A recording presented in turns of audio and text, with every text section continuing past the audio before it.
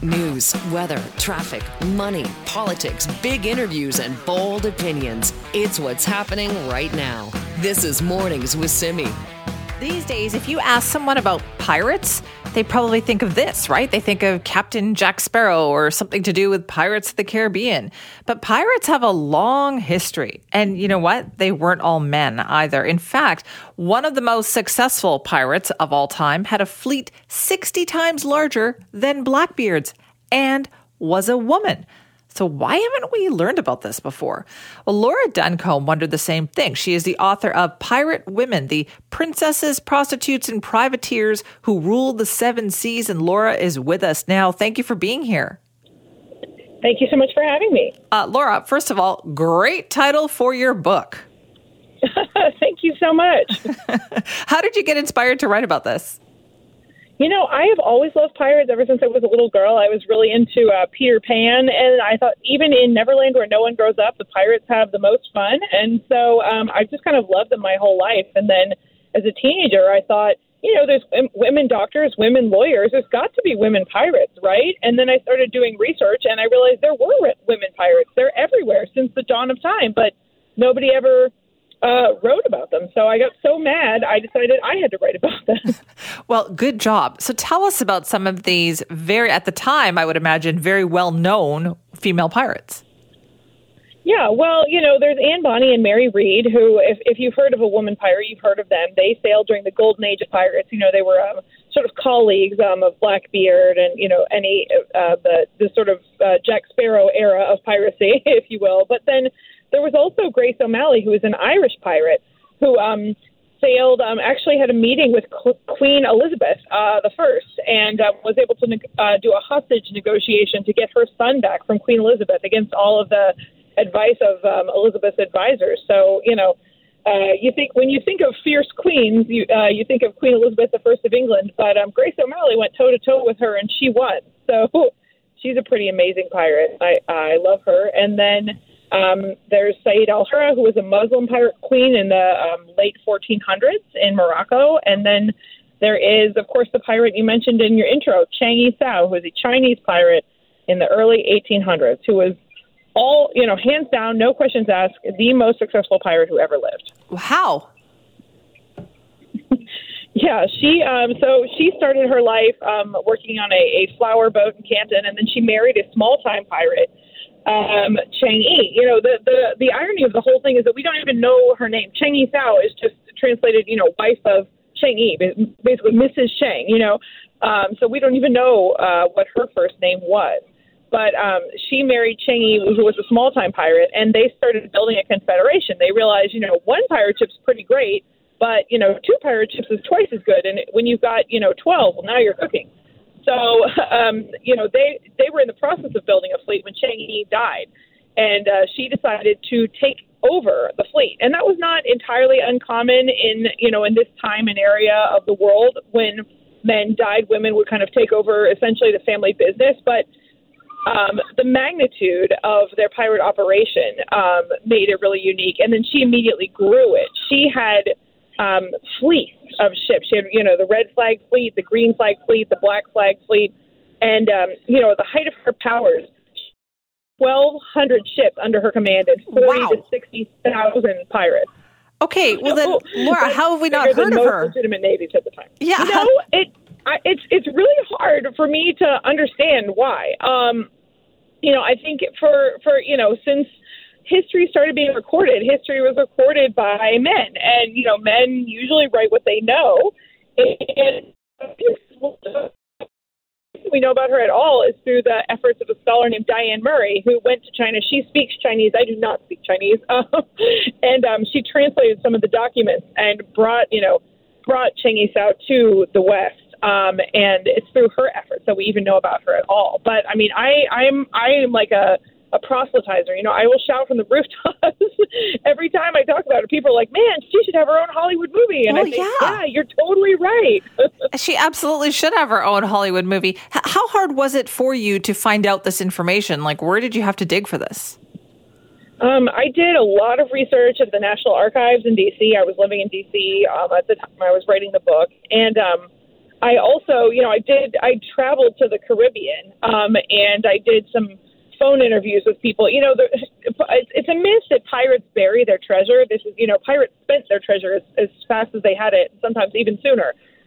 So there is no buried treasure, but I always say that the buried treasure is the stories of these pirates because, by very nature, they're not law-abiding. They don't, file their tax returns. They don't, publish their marriages in the newspapers. They're kind of being outside the law is their whole thing. So their history is not very well recorded. A lot of it was passed down in stories and songs and legends. And so it was orally passed down for a long time. So, when you go on vacation to the Caribbean and you see a dusty book in a gift shop and you're like, who would ever buy a book, in Jamaica?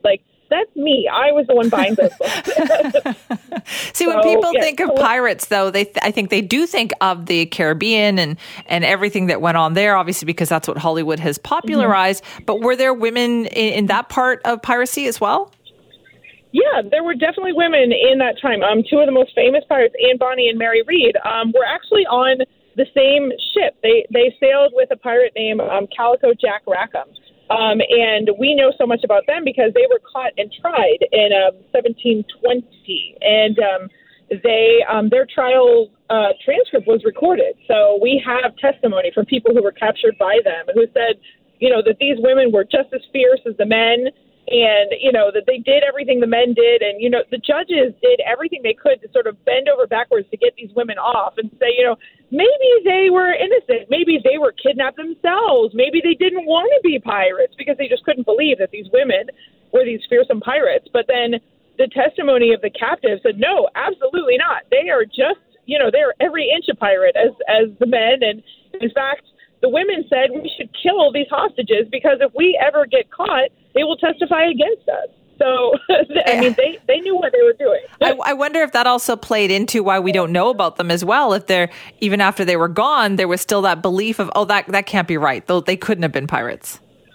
I think there's absolutely, that's very keen observation. There is sort of this myth about the sea. Whenever people talk about the ocean, they use feminine pronouns. It's the sea, and they say women are wild and unchanging as the sea. The sea is this very feminine thing, and so the conquerors of the sea are always viewed as masculine. We talk about discovering virgin lands and conquering virgin territories. It's all this very highly coded sexual gendered language. And so it just doesn't make sense to put women into that equation. It really kind of blows the whole thing wide open. And so I think people are reluctant to do that. I think that's one of the reasons that so many women pirates went undetected for so long, because people see what they expect to see. It's easier to believe that shy pirate who's, sort of skinny and keeps to himself is a young man than a girl disguised as a young man, So, I mean, women just get left out of the story because our entire mythology about the ocean doesn't make sense with women in it. But really, we've been telling the story wrong for so long. And that's why I wrote this book and the sequel, Pirate's Life for She, to really just sort of right the wrong. Because when you leave women out of the story, you're only telling half of the story. I love that. A Pirate's Life for She. Is that what the sequel's called? Yes, that's the second book. That's primarily for school age readers, but it's I love it. Yeah, my second book. Yeah, I absolutely love it. Listen, Laura, thanks for talking to us about it this morning. Absolutely. Thanks for having me. That's Laura Duncombe. Laura has written a couple books. The first one's called Pirate Women, the Princesses, Prostitutes, and Privateers Who Ruled the Seven Seas. And it's all about famous female pirates who have perhaps been forgotten to history, but really should not be. I mean, if we know Blackbeard and all the other pirates, even the fictional ones like Jack Sparrow, then you should definitely know about some of these famous pirates too. This is Mornings with Simi. I'm on this Friday morning for us to check in with Vaughn Palmer from the Vancouver Sun. Good morning, Vaughn. And good morning, Simi. Okay, I'd like to start by talking about wildfires if we could, because I wanted to get your thoughts on a story that was in the news as well about this proposal, this idea of a national wildfire fighting service. What a marvelously well-intentioned and incredibly stupid Canadian idea that is, Simi. Tell us, Vaughn, why do you think that? Well, let's start first of all. You're going to create a national firefighting service to fly over the top of all the existing provincial ones. Don't get the idea in your head that British Columbia, which has an enormous, very well-funded service that could use some help, but is very big, BC's not going to shut down it, so you'll just have two services here in BC. Quebec, of course, will never agree to be part of a national force. They will insist on a Quebec force, federally funded, by the way. So you'll get jurisdictional squabbles from one end of the country to the other. You'll have a headquarters in Ottawa, mind you, which doesn't have forest fires, but which is where Ottawa, the federal government, puts its agencies. I just see it, as I say, a recipe for jurisdictional squabbling and funding. Well, it would be very nice if Ottawa would put more money into training and staffing firefighting in the country, but the federal government doesn't do that. They want credit. They want to put the money out there, Simi, on a per capita basis. Look what happens on housing. They don't put their housing dollars in the provinces where they send the most immigrants. They do it per capita across the country. So I just think, as I said, it's a typically well-intentioned Canadian idea and would be an enormous waste of money, and it wouldn't, in the long run, help in the least. I agree with you 100% on that one. Now, this came up yesterday because there was a briefing as well about, the drought situation, the wildfire situation, the temperatures getting warm next week, and the government is kind of doing the all hands on deck thing. Yes. So, BC did not rise to the occasion when we had a heat dome 2 years ago. We really never had anything like it. And as a result, the government's initial response, Premier John Horgan's initial response, was dismissive. And the result, we had coroner's report that indicated more than 600 people died. So that's the low point in our reaction. We got a good briefing yesterday from forests, public health, and emergency services saying we need to be prepared, be aware of all the things you need to know. That's good. And they said, look, it isn't expected to be as bad as it was 2 years ago. So that's all to the good. I think we've had a couple of indications that in spite of the British Columbia government collectively having risen to the occasion and learned some lessons from last time, there's still some problems out there. There's a good piece in the Vancouver Sun today by my colleague Katie DeRosa pointing out that they promised in June 8,000 air conditioners for the needy. Well, so far, BC Hydro has only actually delivered 360 of them, which is well short, Simi, of what is needed. And the latest heat wave is here. And so what is going on with that? I know there's a story in the Sun about this today, right? Yeah, look, first of all, is BC Hydro's in charge. You have to apply. They have an administrative target of 1,000 a month out the door. The other problem identified in the story today is landlords are very reluctant to just sign off, which they have to do, on having one of these free air conditioners delivered to a tenant. And the reason for that is because, of course, if you've got an air conditioner, it drives up the utility bill, and landlords are bound by provincial regulation for low income and affordable housing not to raise the rent. So the landlords are going to have to eat the cost, not of the air conditioner, it's free, but of the electricity drain. And so it's been difficult to get a lot of landlords to sign off on it. And it's bureaucratic. You can understand the reasons for it.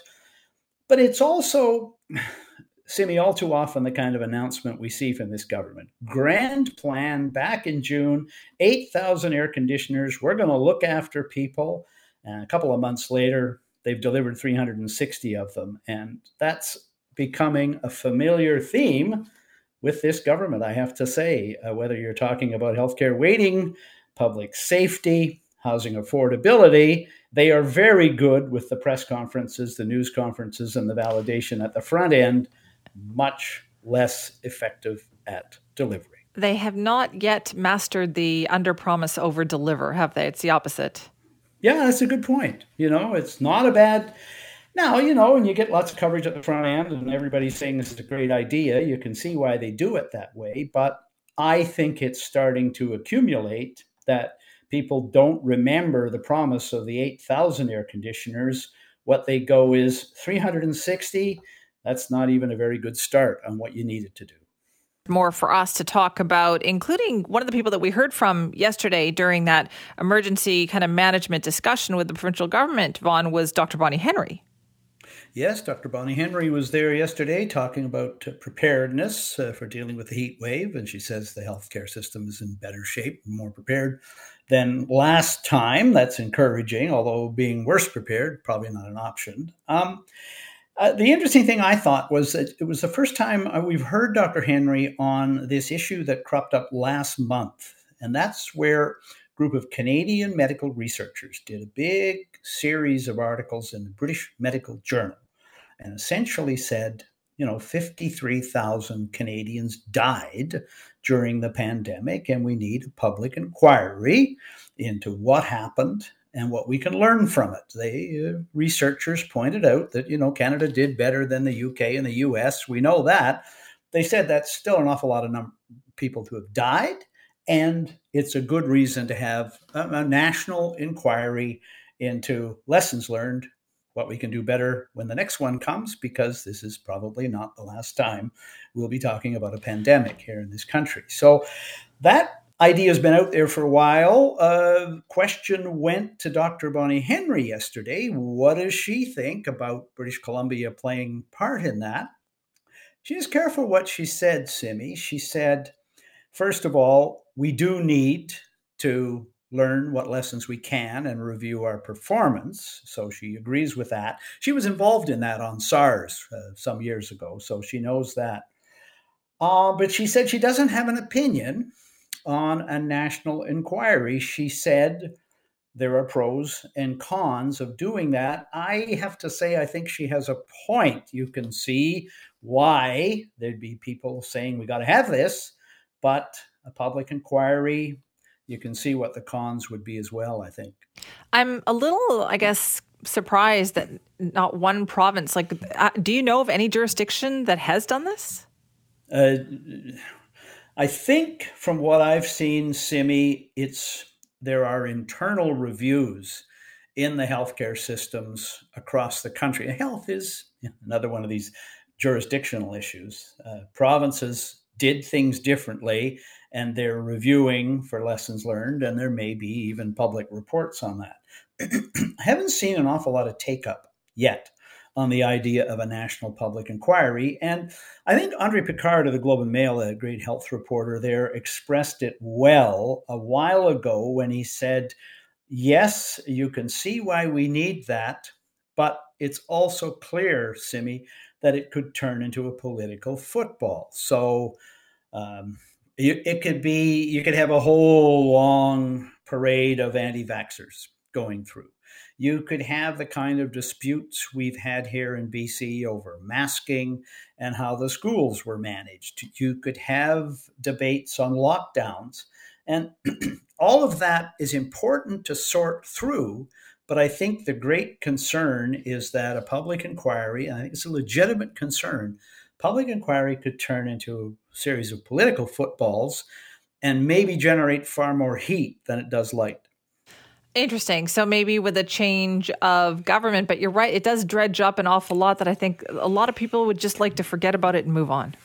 Well, that's a good point too. And our current problem that we talked about this week, where there's a new variant of COVID out there and the fall is coming, and there's legitimate concerns being raised about safety in the schools and so forth. Now, Dr. Henry was asked about that this week as well, and she said she thinks the people that are raising concerns about the schools and about the new variant and all that are raising important issues. Health Canada is reviewing updated vaccines for the fall, and hopefully those will be approved.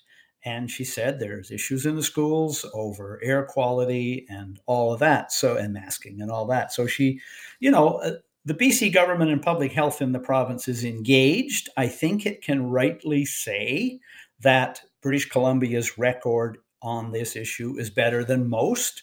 But I think, you could also say there were some mistakes made and some things we would probably do differently if we had it to do over again. So if a public inquiry is maybe not the right way to go for that, and I hate to say it because I know a public inquiry, first of all, it's public, and I'm in the business of spreading information to the public. But I think we'd also have to say, Simi, that there's so much deep political division around this issue and misinformation, and thinking particularly of the anti-vaxxers, who I still hear from on a regular basis. I'm sure you do as well. I do.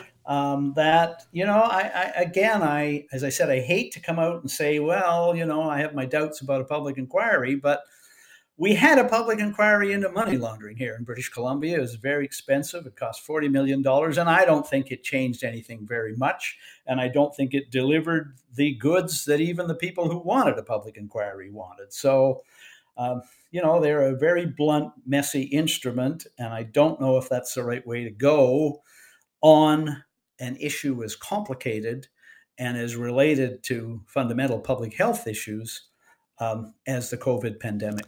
Good point. All right, Vaughn, thank you. Bye-bye, Simi. Vaughn Palmer from the Vancouver Sun, making great points as always. This is Mornings with Simi. All right, let's catch up on the stories from the United States this week. It's been a busy one. So Reggie Cicchini is with us now, our Global News Washington correspondent. Hi, Reggie. Good morning. Let's start with what we see unfolding in Hawaii, because obviously there's a huge demand for help from the mainland. Is that help going to get there?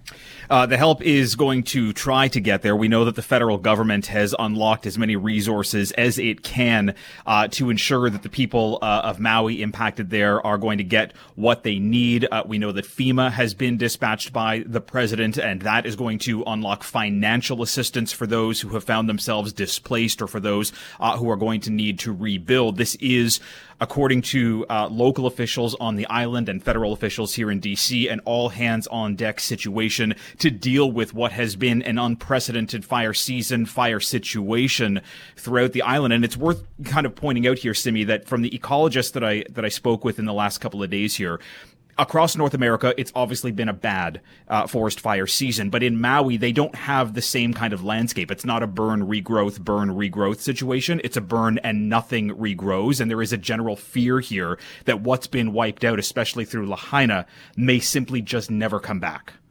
And that is so devastating for people who visited, especially here on the West Coast. It's very common for people to go there. So will there be National Guard arriving? Will there be that's going to take, I guess, a couple of days to get there? Yeah, so National Guard has been dispatched already. That is activated by the governor. It's the rest of the federal response that's going to take time. The Department of the Interior, the Agriculture Department is going to be assisting. Department of Transportation is still working with the airlines to ensure that people can get out. We know that 15,000 visitors left Maui on Thursday. 11,000 people left Maui on Wednesday. But as these people leave, we have to remember that there are so many people, tens of thousands, left behind because this is where they live. They may not have anywhere else to go. This is why there is such a surge here of assistance from around the island chain and from the mainland parts of the United States to ensure that they can do what they can. The death toll here rising. It's above 50, and we're hearing these horrific stories of people that tried to jump into the ocean to escaped flames, and there are just corpses now floating around. This it's a heartbreaking and devastating story. Yeah, okay, so we'll get updates on that as well coming up later in the show, but we'll talk about what else you were covering this week here, Reggie, and I know there's more special counsel news. Yes, there's a couple of bits of special counsel news. Number one, there's a court hearing underway right now, just about a block away from me, to deal with a protective order request by the special counsel on former President Donald Trump. The Justice Department ultimately saying, look, Trump needs to not be given certain information from evidence that's in discovery right now because there's a fear he's going to use this, speak about it publicly, and possibly interfere with any kind of witnesses. His defense team says this is a First Amendment kind of trample here, and his free speech is being kind of walked on. ultimately, we need to see how the judge is going to rule in this hearing. We should get that within the next couple of hours. At the same time, special counsel has said, look, here's our information, the evidence that we have coming forward. We want this trial to start on January 2nd, just a couple of months from now. Trump's team obviously has another week to figure this out. We will get a trial date on August 28th. January is quick, but the government feels that its case is ready to go and that it's in the public's best interest to get this going quickly. I mean, January of a presidential election year, Reggie, like that's just going to become a circus. Well, I mean, look, it's January of a presidential election year, and it would be one of 5 or 6 trials that are going to be competing with the campaign calendar. And if it goes in January, that's only a couple of days, if not maybe a week before the first caucuses in Iowa, and the other court cases that are on the docket would pick up right around kind of Super Tuesday and primary season. So this is going to be difficult for the leading contender of the Republican Party to be on the campaign trail while he's expected to be in court in any number of these court cases that are expected to come forward, including one that could come from Georgia with indictments possible just next week. Okay, so there's that. What is the Georgia one?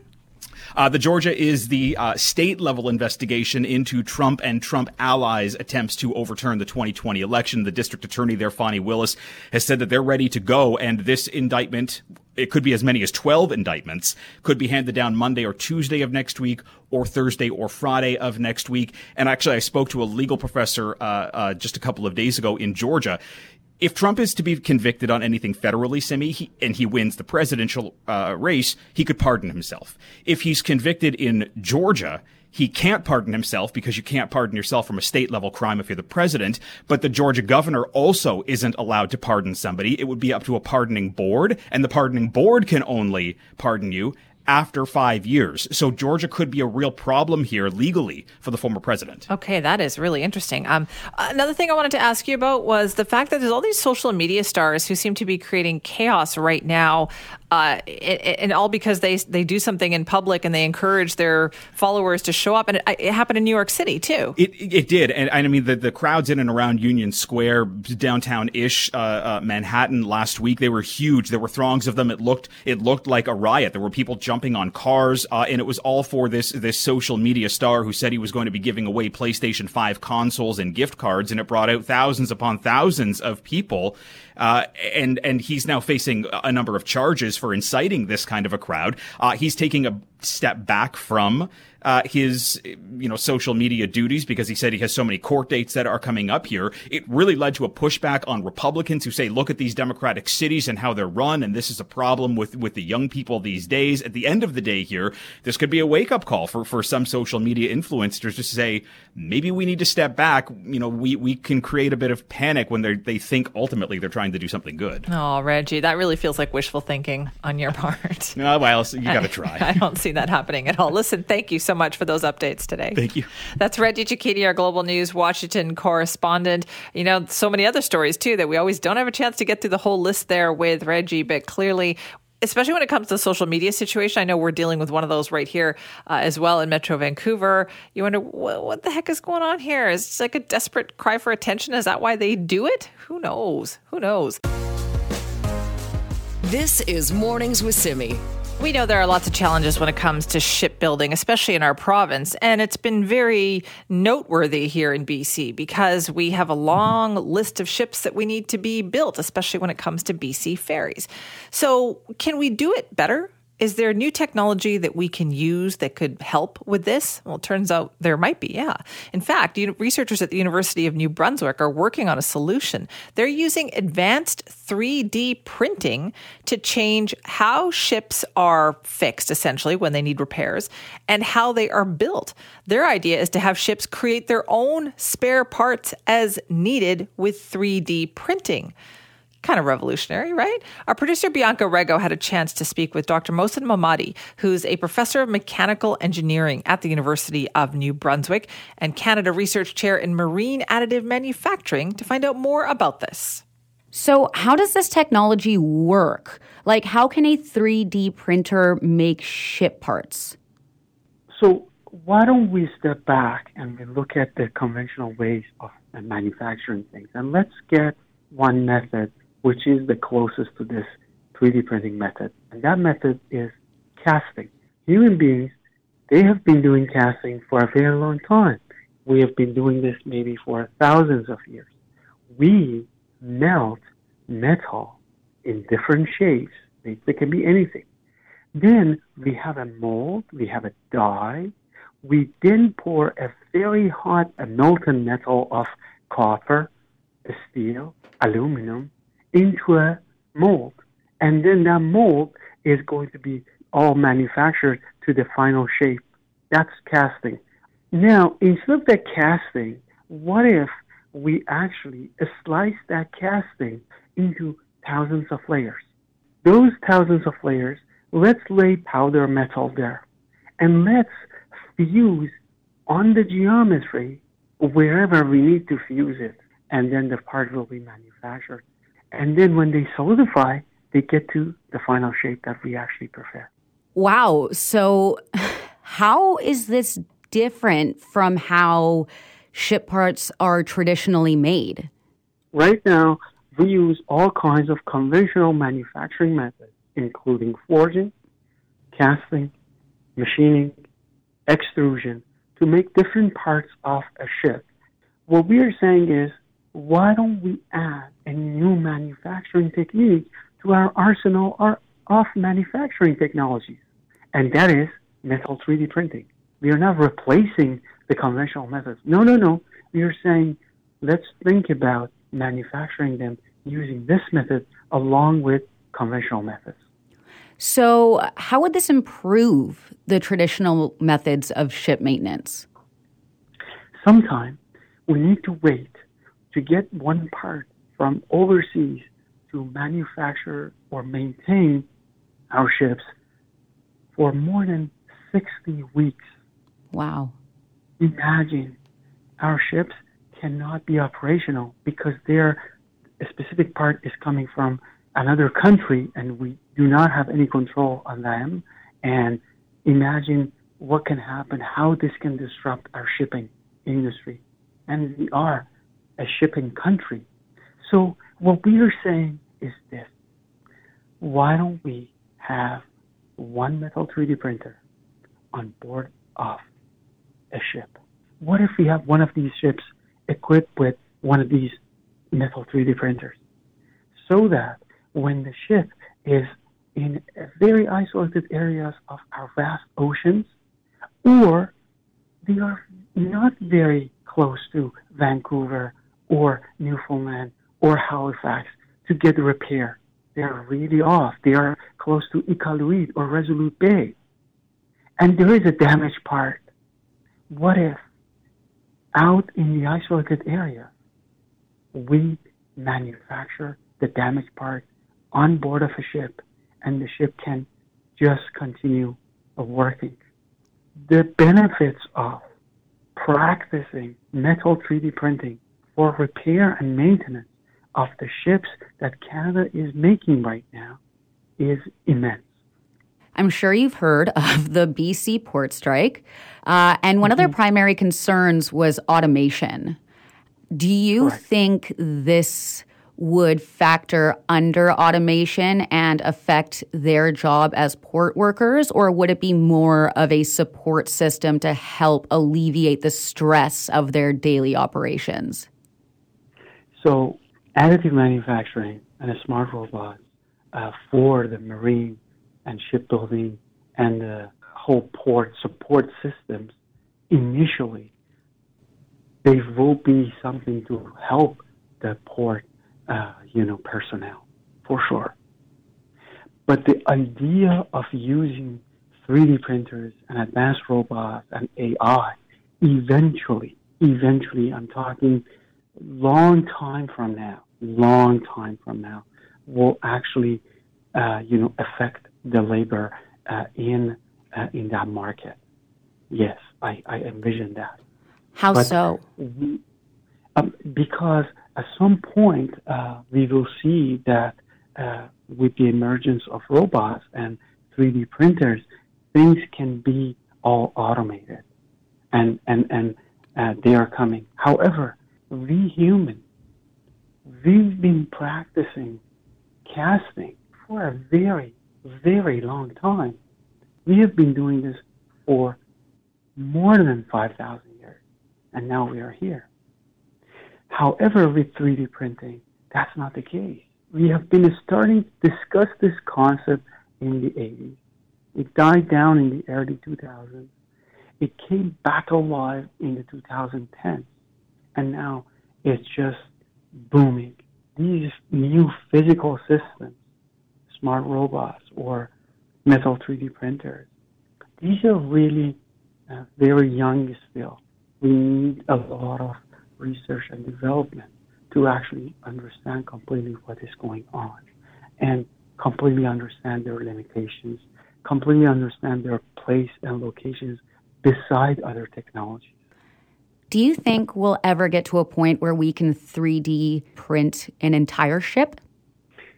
I envision right now that, for example, we can 3D print these modular houses for, some parts of the society right now. Those same concepts, they can be actually used for 3D printing ship parts, and they're coming as well. But we are far from them. Those technologies are developing, but they take time actually to completely be alive in the next decade. It's an interesting concept. That's our producer, Bianca Rego, speaking with Dr. Mohsen Momadi, professor of mechanical engineering at the University of New Brunswick, about the issue of printing, 3D printing ship parts and using that for ship maintenance. Boy, imagine if they could do that, how much better that would be for, say, BC Ferries, right? If we could get something like that done. This is Mornings with Simi. Now, you can really tell that things have changed when it comes to landscaping here on the South Coast, because now it's becoming more and more popular to have what's known as an ugly lawn. It wasn't that long ago when we considered a brown, dry lawn to be a bad thing, right? A sign of neglect even. Not anymore. Now you could be rewarded for it. Now you could win a contest for it. And these are becoming popular. There's a handful of different cities around, the Lower Mainland that are actually having contests to promote people to conserve water and have an ugly lawn. You've got Port Coquitlam, Abbotsford, Mission are doing this, and Chilliwack is doing it as well. And Ken Popov, the mayor of Chilliwack, joins us now to talk about that. Thanks for being here. Good morning, Simi, and happy Friday. Happy Friday to you too. So tell me, why did Chilliwack decide to do this? Well, it's like a fun way to bring that to a forefront, just like your beginning dialogue there is our water is precious, and just let your lawn go brown. It will come back. So we decided to poke some fun at it and attach a prize to it, and I believe it's working. I'm not sure. The contest is going to close at the end of mid-October, so we shall see how that works out. Right, you got to give people time to brown up their lawn, right? You got to absolutely. So absolutely. First place is a $150 Visa gift card. Second place is a $100 gift card. Third is a $50 gift card. Who's going to judge this? Well, I think I might be a part of that. I'm not sure, that hasn't been solidified yet, but it's going to be tough. I drive through my town a lot, and I have to admit I do see some ugly lawns, but all for the right reason. And I think Mayor Brody hit the nail on the head. He says, "Don't waste our precious water on our lawn," and it just made perfect sense to me what he said. So it's our water is precious, and to water the lawn, it will come back in the fall once the rainy season hits. But we just wanted to have some fun with it. Do you think that people are getting that message, Mayor Popov? Like, are more people deciding that, I don't need a green lawn? Well, funny you say that. Like I said, I do drive through my community a lot, and I still see a lot of green lawns, and we don't have a lawn cop or a watering cop because we just don't have the capacity. So we just want people, to do the right thing, and if we all chip in and follow along with the strategy, we will preserve our precious water. So we'll have to wait and see at the end of it.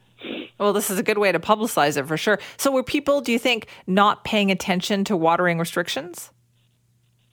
I think there are some that just. You're trying to be very diplomatic here. have to be careful what I say here. I don't want to make people mad, but again, just if everybody just does their part, we will preserve our water, which is very precious. Now, the city would also like people to explore some other landscaping options too. Is that right? Well, I believe it was the city of Kamloops has really got into a different strategy, on new landscaping for sure, and artificial turf, which stays green all year long, and it looks pretty good. The type of varieties is quite amazing. I'm not sure, in the valley, because it's this heat wave it's not unprecedented. The last one was 2015, where we had to really go into a different stages of water conservation. But I feel people are changing their planting habits. I know I do. I'm an avid gardener, and you have to plant plants that use less water and still look good in your garden. So it's just a new way to look at things. Right. So what's it been like in Chilliwack then in terms of water conservation? Is this something that's been on your mind there? Well, so what I said, 2015 was the last time that we really had to have a look at it.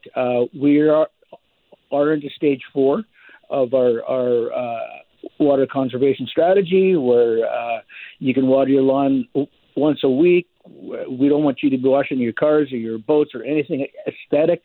You can still water your garden, your flower beds, that sort of thing, by hand. So it's just something that we're really, really monitoring, because it's like I say, back in 2015 was the last time that we had to impose these type of strategies, but it's all for the best. It's to preserve our water. That is true. All for the best. Well, thank you so much for your time. I appreciate the call. Good luck. Enjoy your day. You too. That is Ken Popov, the mayor of Chilliwack. So Chilliwack, one of the communities, there's a handful of them around Metro Vancouver, who have launched an ugly lawn contest. And this is a way to encourage people to essentially not use water on their lawn. And they're trying to incentivize people too. So there's 3 prizes. First place is a $150 Visa gift card. Second place is a $100 gift card. And third is a $50 gift card. That's pretty good, right? Where all you have to do is just not water your lawn.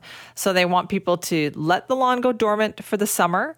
And then they're also encouraged to explore other, alternative landscaping options, plant a vegetable garden, create a rock garden, something like that. Something that essentially doesn't require water, right? So this is going to run through until September the 30th, they said. So they have to receive the picture of your lawn by October the 13th in order to be considered for the prizes. Now, Port Coquitlam is doing this as well. Mission is doing this. Abbotsford is doing this. It's a great idea to encourage people to not water their lawn. They don't have to do that. I think Mayor Popov was being a little diplomatic there when he was saying that, yeah, he might see some people out there with, still having the green lawns. I think personally, people are starting to slowly get that message. I would love to hear what it's like in your neighborhood too. Now, right now we are at stage 2 watering restrictions, and that means no lawn watering at all. You do not water the grass. You can hand water your vegetable garden, your trees, your flowers, that kind of thing. That can continue, but no lawn watering at all. And I know, because I've gotten some emails from people, that you see in your neighborhood, maybe it's a condo building or maybe, whatever, you're seeing people still do this. The message is not getting through. We heard this week City of Vancouver has been handing out lots of tickets for this, thousands of potential dollars in fines. Hopefully people will pay them. But what about where you are, where you live? Are you seeing people still do the watering that they're not supposed to be doing? Would you like to see a crackdown on that? Let me know. Simi at cknw.com. You can call or text our buzzline, 604-331-2899. This is Mornings with Simi. All right, you know what that means. Time for us to check in and find out how our Vancouver Whitecaps are doing. Coach of the Vancouver Whitecaps, Vanni Sartini, joins us now. Good morning, Coach. Morning, Simi. How are you? I am good, thank you. I know you're getting ready to eat a lot of pizza, right? Because the team's going to be hitting the road soon. Yeah. We have a kind of a week off in the sense that we don't play this week. We'll play home against San Jose on the 20th, and then after that, 7 games in a row on the road. Oof, that's a lot. Okay, because we're giving away tickets all this week for this San Jose game, because that's when that's back to MLS play, isn't it? Yes. The league is gonna starts again on that week, and there are 12 games remaining. We are in a playoff position, so it's kind of the final mile, the home stretch. Yes. Even though we're going to go away for 7 games in a row, but we need results and we need fans. So thank you for bringing more fans on the Well, we'll do everything we can because, I know you're in 7th spot there in the Western Conference, but you really you want to solidify it, right? And with 12 games left, a lot can happen. Yeah. We were 7th, but most of the team they played either 1 or 2 games more than us. So potentially, with a win against San Jose, we could go even immediately on 5th place. So that's I would say exciting times. And again, as you said before, because we have that stretch of game away, the points here at home are even more important than usual. Yeah, let's talk about the Leagues Cup play, which has been going on for the last few weeks. The team did pretty well. You must be happy with their performance. Yeah, the performance was really good. We beat Los Angeles, and we only lost on penalties against I would say a Mexican giant like Tigres. That if we think about, we probably deserve to win. We played well. We performed very well, and it was only on penalty that we lost. We made 1-1 in regular time play. So it's something that makes us, I would say, very, very confident for the future, and we need to build from there. Okay, so when you say build from there, and you've got a couple of recent additions, right? Your new arrivals have come. Yes, and that's going to help. We signed 2 Canadian national team players, Richie Laria and Sema de Cube, that for sure going to help even immediately against San Jose. They will probably be part of the team. They can have an immediate impact on the team. They are quality players, experienced players that won both domestically and then they play with the national team. So they will help us also to make the next steps in terms of maturity and experience, especially because we have to play a lot of games away. Okay, yeah, a lot of games away. So good. Teams ready for this? Yeah. I think so. So we're working well. We're ready to go. We're also excited to go away, and because everyone is telling us it's going to be so hard, and so it's even more. It gives us even an extra kick of to show everyone, okay, it's going to be hard, but we're going to make it. And as you said at the beginning, I'm excited to discover even new pizza places. So it's okay. And I'm excited to hear about it when you're on the road. Listen, Coach, thank you. Yeah, thank you so much. This is Mornings with Simi. Hey, let's get an update now on the situation in Maui. Now, we know the death toll is at least 55. It's expected to go much higher in the devastating aftermath of those wildfires on Maui. In fact, rescue officials there have said right now the death toll pretty much only consists of the bodies that they have come across. They haven't even started searching the rubble yet or looking in houses to see the people that they perhaps missed. And it's really hard to know exactly what's happening there because on that part of the island where the fires happen, the Lahaina area, there is no cell service, there is no power, there is no water. Everything has been knocked out in that area. But we do know it will likely be the worst natural disaster in Hawaii history. That's according to the governor. Rebuilding is going to take years. And the message that they are sending to the public, and I think it's very important for people here to hear, is that don't come to Maui. They said if you have plans to go to Maui, they would like you to cancel your trip. Now is not the time, they said, to visit Maui. Not now, not for the next month, at least. Until they say they can welcome visitors again, they're putting the brakes on that. They just don't have the ability to look after tourists right now. They're even asking residents in Lahaina not to return to try to find out what happened to their homes at this time. They've got shelters filled to overflowing, people sleeping at the airport. Flights are continuing to get people off the island. In fact, this morning out at YVR, 2 flights have arrived from Maui, bringing more Canadians home. And airlines that regularly fly in, like Alaska Airlines, are also sending in rescue supplies while bringing people back out to the mainland. Now, Hawaii is near and dear to a lot of people. It's near and dear to my family. We've been going often over the last 20 years. We have a destination wedding in our family coming up in Hawaii, not on Maui, but in Hawaii in the next couple of months. And as part of that process, kind of working through how can we, give a nod to local businesses and make sure we support local businesses. I had been talking to some local businesses about, what can we use as part of this wedding? Maybe some wedding favors. And I had come across a hot sauce company called Honolua Hot Sauce. And looks amazing, tastes amazing. I managed to sample some. It was phenomenal. I've been communicating with the owner of this hot sauce company. And he was the first person I actually thought of when I heard about the fires, because I know his business was on Maui and we had been talking back and forth about logistics. And then I saw him quoted, I saw him on CNN. I saw him quoted in the New York Times. He had lost everything, barely managed to get out of the house. He's got his dog, he's got his passport. That's pretty much it. Now, we managed to get a hold of him a few hours ago. Remember, it's quite a different time, so it's 3 hours behind us there in Hawaii. Did get a hold of him. His name is Cole Millington. He lived right in Lahaina, barely managed to make it out. Here's what he told us. Cole, thanks for being here with us this morning. First of all, can you tell me, what is the situation like where you are right now?